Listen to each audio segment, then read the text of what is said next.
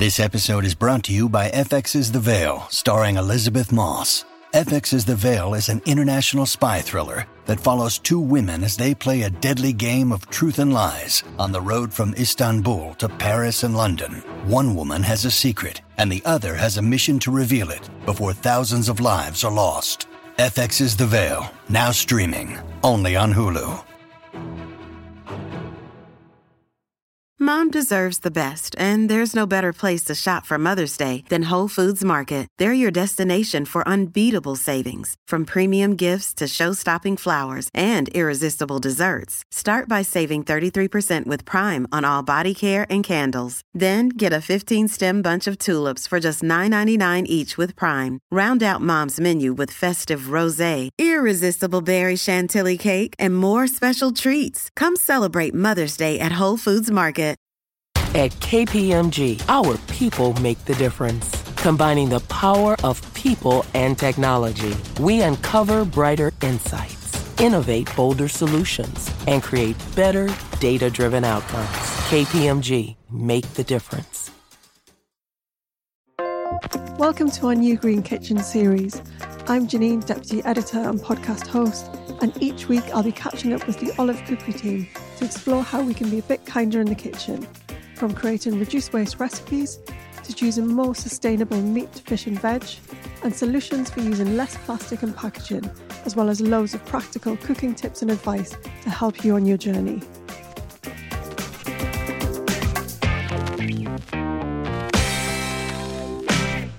I'm here again with Deputy Food Editor Adam Bush. Hi Adam. Hey Janine.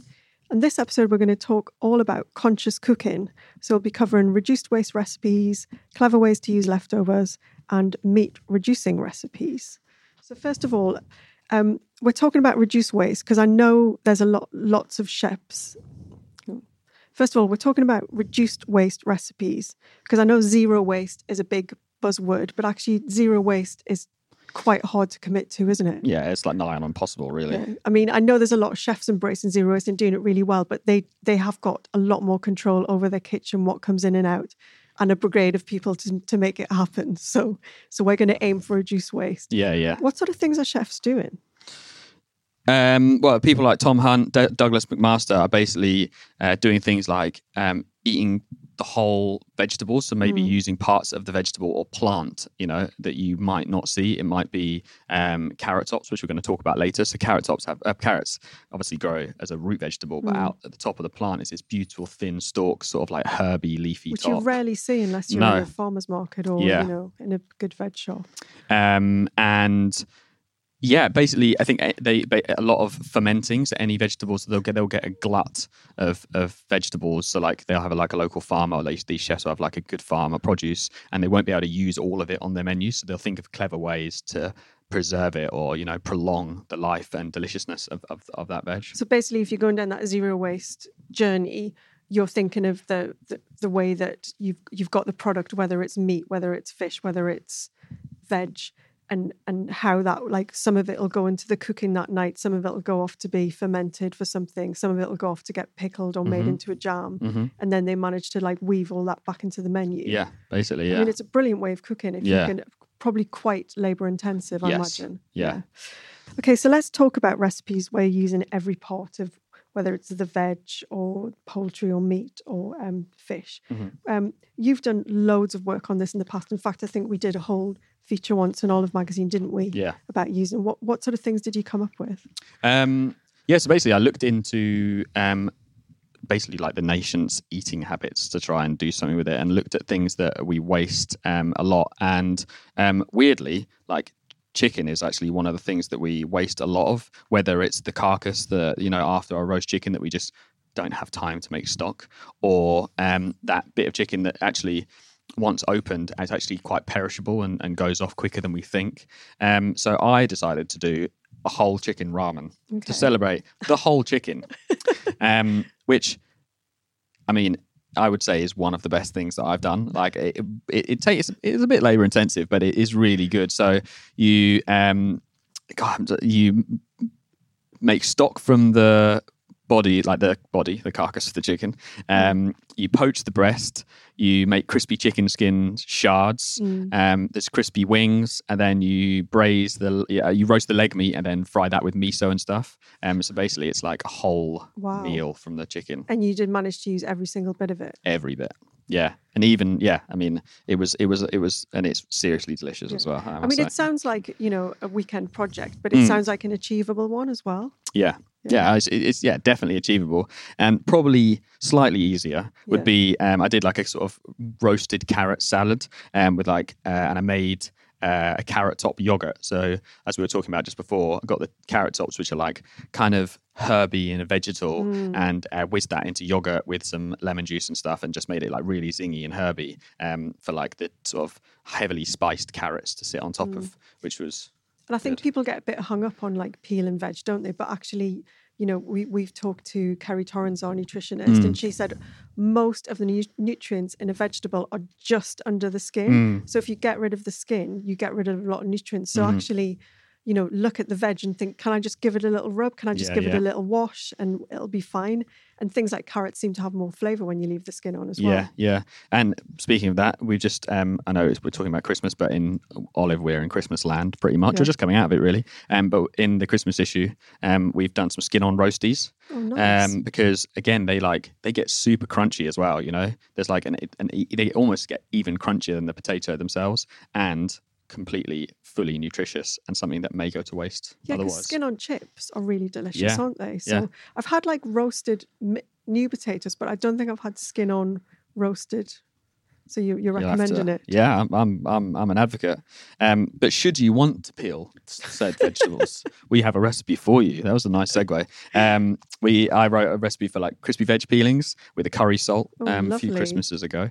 Like really easy. You toss them in oil and you bake them in the oven until they're like super crisp. Yeah. And like honestly, so easy and delicious. So you can do any root veg for that at all. What did you do? Like carrot, parsnip? Yep, carrots, parsnips, potato. Yeah, those are the. So then you've got your. You could do artichokes if you want. Then you've got your veg meal, and you've got your snack for your drinks afterwards. How you'd feel absolutely full of yourself, wouldn't you, if you'd done that? I love that. That's really good. I think as well, all of those recipes are available on the website.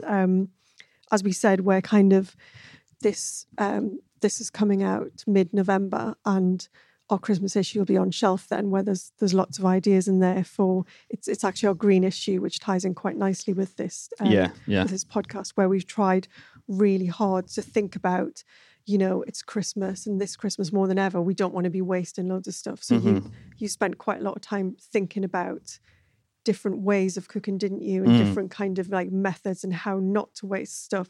And I think you did quite a good meal calculator. Is that right? Yeah.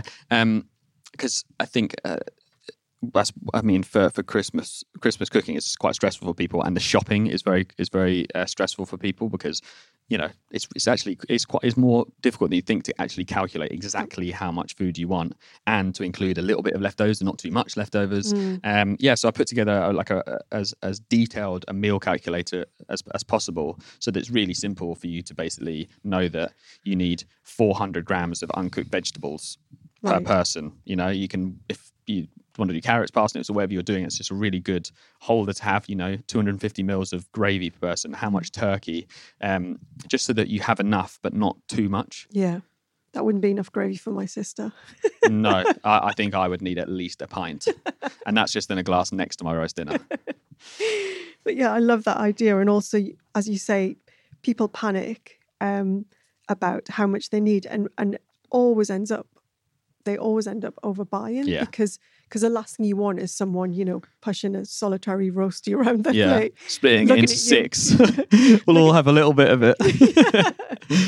So to take that pressure away and to say, actually, you'll be covered with this, and there'll be a little bit for leftover, hash the next day, or bubbling. What is it you do? Bubble and squeak. Yeah. Boxing Day, bubble and squeak. Yeah.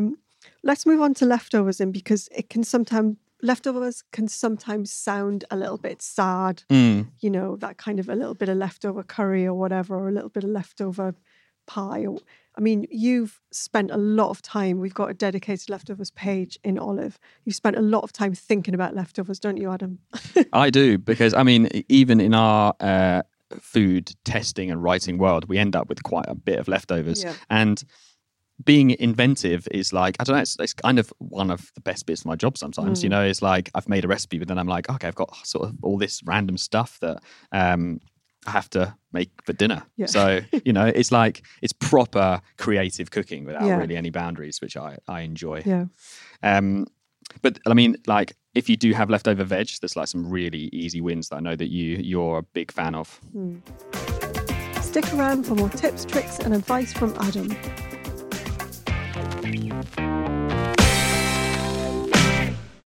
Yeah, I mean, I'm a huge fan of a frittata. Yeah, you can put anything in a frittata. You can literally put anything in a frittata, and if you've got some cheese in the fridge as well, then you're completely. Also, I don't know what it is about frittatas, but they just seem to make everything taste better as well. Especially if you've got cheese now, you can put spices in there or any little herbs and stuff. Yeah. But even if you were like really stuck and you had nothing, you can make a pea frittata with some caramelized onions, and it's absolutely delicious. Yeah. And that costs you nothing. Yeah, so I love that. And the other thing I think that you quite like as well is kind of fritters. Yeah. Yeah. Basically, if you either thinly slice or like shred or grate most vegetables, and then, make a real simple sort of, crack an egg in and a little bit of flour to make a little batter. You can basically pan fry, prime fry in like little fritters and nearly all vegetables, because you've grated it or really thinly sliced it, chopped it. It'll cook in the time, just in that heat of the pan. And they're like super delicious. And again, you can get your spices in there. You can get like, you can turn the flavor notches up with cumin seeds or paprika or, all those things. And yeah, just really good way to use up stuff. Yeah, and if you think about stuff like, onion bhajis or pakoras, that's a fantastic way of using that like root veg. So even things like your peelings, you could just cut them up, put them in a chickpea flour batter, which is traditionally what you use for a pakora. Put your spices in and then deep fry them, and then you've got they've got a second life. I love that idea of keeping going with it. Yeah, but yeah. Let's talk about some specific recipes and tell me some of the star dishes that you've made with leftovers. The roast potato focaccia. That was a good one. Double carb is superb. I think that was Anna Glover who came up with that. I think it was Anna. Only Anna Glover would double carb like that. And yeah, you're combining two excellent things to make an even more excellent thing. Focaccia is wonderful. Roast potato is wonderful. Put them together, it's wonderful. We've got porridge cookies. Nice. Because I don't think, I don't really know anyone who doesn't make too much porridge by accident. It's such a hard thing to judge. It's really difficult to judge. I actually got my scales out the other day because I was like, I'm going to see what 40 grams of porridge is. And it's a lot less than I would normally use because I'm just like a tip it in the pan person. I'm a by eye person. Even though I write recipes for people to follow, I'm definitely a by eye person. I just thought that was a really clever, because obviously classic oat cookies, where you'd usually just put oatmeal in them. But now you're using up your porridge in a really clever way and really delicious. Yeah, we couldn't have you on without talking about sourdough, because that is your baby. It's your obsession. Yeah. And we've got some sourdough discard pancakes. For anyone who makes sourdough or doesn't know about it, like feeding your starter is like one of the key parts, but often it means discarding or taking away some of your starter because you let it grow. And then to sort of re-establish the culture, you need to sort of take some of it away to then add more flour. Otherwise, you'd end up with this thing that would exponentially grow. Oh, really? Yeah. Like the magic porridge pot. Exactly. Yeah, I do. Yeah. So you've got this stuff that you would normally have to just chuck in the bin. Yeah, because if you're not, that stuff that you would take away is what you usually bake with. Right. So that would go into your bread. But if you're not baking, then it needs to kind of go somewhere so you can feed it again. And I think in things like pancakes, they're just so wonderful because it's basically batter anyway. And then adding to like a pancake batter, it's just really light and fluffy. And you kind of might get a bit of the sourdough tang as well, which, works really well with sweet pancakes. You've got another brilliant pancake recipe as well online, which is the banana bread pancakes. And I think we've said before, one of the biggest things in the UK that's wasted is bananas. Yeah. Yeah. I mean, people don't like them once they get any sort of black marks on them. I think I've kind of got over my fear of it. I force myself to eat them now, probably because I also have a freezer full of frozen bananas, because they're, if you do, that's a really good tip actually, is that I have a Tupperware and in the freezer. And I put my like any sort of really bad bananas, because I'm a big banana eater. Yeah. So there's a few that go over. I freeze them until I need them, and then just defrost them the night before. And then when I make my either my pancakes or my or the. And what's nice about banana bread pancakes is you get the flavors of banana bread, but you don't have to go with all the faff of getting your loaf tin out and putting the oven on and making banana. I love making banana bread though. Yeah. But yeah, see, it's kind of like instant banana bread. Yeah. Fills the house with the same smell, but without all the effort. And then I love this one, the very lovingly named sprout kraut, because I know you're a big fan of the Brussels sprout. I am a big. I think they should be eaten all year round, or more seasonally. They're in season, they're a brassica. So you get massive bags of them, don't you? Yeah, and often too many for normal consumption. So this was sort of a thing that I came up with to use up those fresh sprouts that you might have in a half bag in the fridge. Because obviously sauerkraut is made with cabbage traditionally, and the Brussels sprout is just a really teeny tiny cabbage. If you think about it in a certain way. So just basically shred your sprouts, put them with some salt, mash the salt in with like the caraway seeds and black pepper, and then the wonders of fermentation, a couple of days at room temperature, depending on how hot your house or kitchen is, and they've developed that sort of sour kraut. Funky. And then do you keep them in the fridge? Yes, after that? and then because cold temperatures will stop all that fermentation. Finally, I want to talk about reduced meat recipes, because we are being told that reducing our meat consumption is an important way to improve sustainability. Some people are reluctant to give up that meat in their diet completely, but reduced meat recipes is a good way to cope with it, isn't it? Yeah, definitely. And I think it's just if that's something you want to do, and being saying, it's just basically like redefining your relationship with it. I think now more than ever we're moving away from a sort of meat and two veg way of thinking, and like maybe it's a real simple way is just to think of it in a different way. So I know we were talking earlier about how to like use like little bits of meat to really boost flavor in things. So like crispy bacon, frying chorizo. There's just like those little bits of meat to really boost the flavor. Yeah, because also like I think you miss that kind of salty umaminess of bacon. I think bacon's one of the biggest things that people miss when they give a meat. So crispy bacon on top of a lovely potato salad, or crispy chorizo on top of a like pumpkin soup, for example. It kind of gives you like the little hit that you might need, but you're not adding a ton to it. Also, things like bacon and chorizo have got really long life. Yeah, you can have a chunk of chorizo in your fridge. Well, I do. Yeah. Not according to the packet, but I think it's fine that it's cured. yeah, it's cured. It's fine. You can have it in for a couple of months and just, snip off what you need. Never last. Fry it. Would never last that long in my house. Yeah, but. And then what about things like sauces and curries and stews? Well, yeah, I mean, there's like loads of things you can do now. There's like recipes for like half and half meatballs or sort of things, where you basically can pack your meatballs with like mushroom or like mushrooms and carrots and things like that. And I think that you can buy them in the shops now more readily. But yeah, I mean, it could be as simple as swapping the meat in a spag bowl for lentils, and those like easy things to do.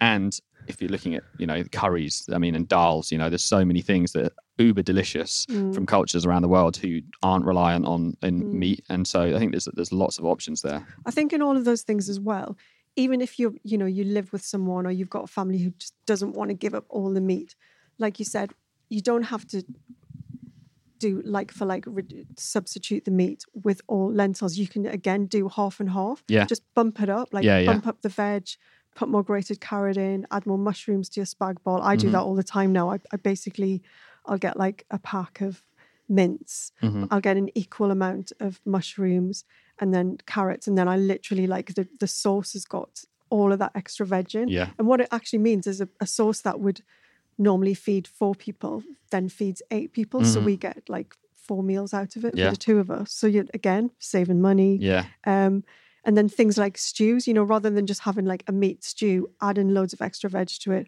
or even having, beans, that kind of thing. It's a really healthy way to eat as well. Yeah. Because you're getting all of those extra nutrients. Yeah. So I think it's a really good win. What about getting those meaty umami flavors when you're not using meat? Things like Marmite. Yeah. Real simple umami bombs, like just putting, like say in your, if you're talking about a lentil, or your bolognese, like a little teaspoon of Marmite in there will add so much depth and meatiness that you might well be missing. Yeah. But you could think like, dried porcini mushrooms have like real depth, and miso, because they're, it's basically like pure umami. Yeah, miso is like the wonder ingredient, isn't it? We just recently did a vegan a podcast series, and a lot of the people I talked to like name checked miso for just bringing that like super umami-ness to recipes when you need it. Yeah. What about other recipes? What else have you got? We talked about like mapo tofu. Yeah. So it's basically like tofu. I don't know why that wasn't in my head. Tofu, a silken tofu on top, but in the sauce, it's actually like a really small amount of ground pork. But it goes so far in the dish. And I think those things are like really clever in their use of meat. Yeah, I think as well. I often do like big taco spreads. So there'll be a kind of, might be like a sort of spicy pork or a chicken element to it. But then you've got so much other stuff like, your beans or your guacamole or your shredded cabbage, and then your tacos and roasted veg. And you can literally pile them up and it make everything go so much further as well. So, you're saving money, you're being a bit more sustainable, but everyone feels like they're not missing out. And I think that's a big thing really, is just to keep everybody happy. And definitely. Yeah. And like, I think in the variety thing of things that you'll probably end up eating is much higher. So like, you'll end up getting more of your five a day because you're reducing your meat. It's just, you start to think of it as like, just a little part of what you're eating rather than, like you said, the main event, the big, like the meat and 2 veg. I think that's a really interesting, it's a really exciting way to eat. And obviously it's the way forward for sustainability as well. That's brilliant, Adam. Thanks for that. Like loads of tips there. And as always, you can get all of this, the recipes that Adam talked about online at olivemagazine.com. But thanks again for coming to chat to us. No worries at all.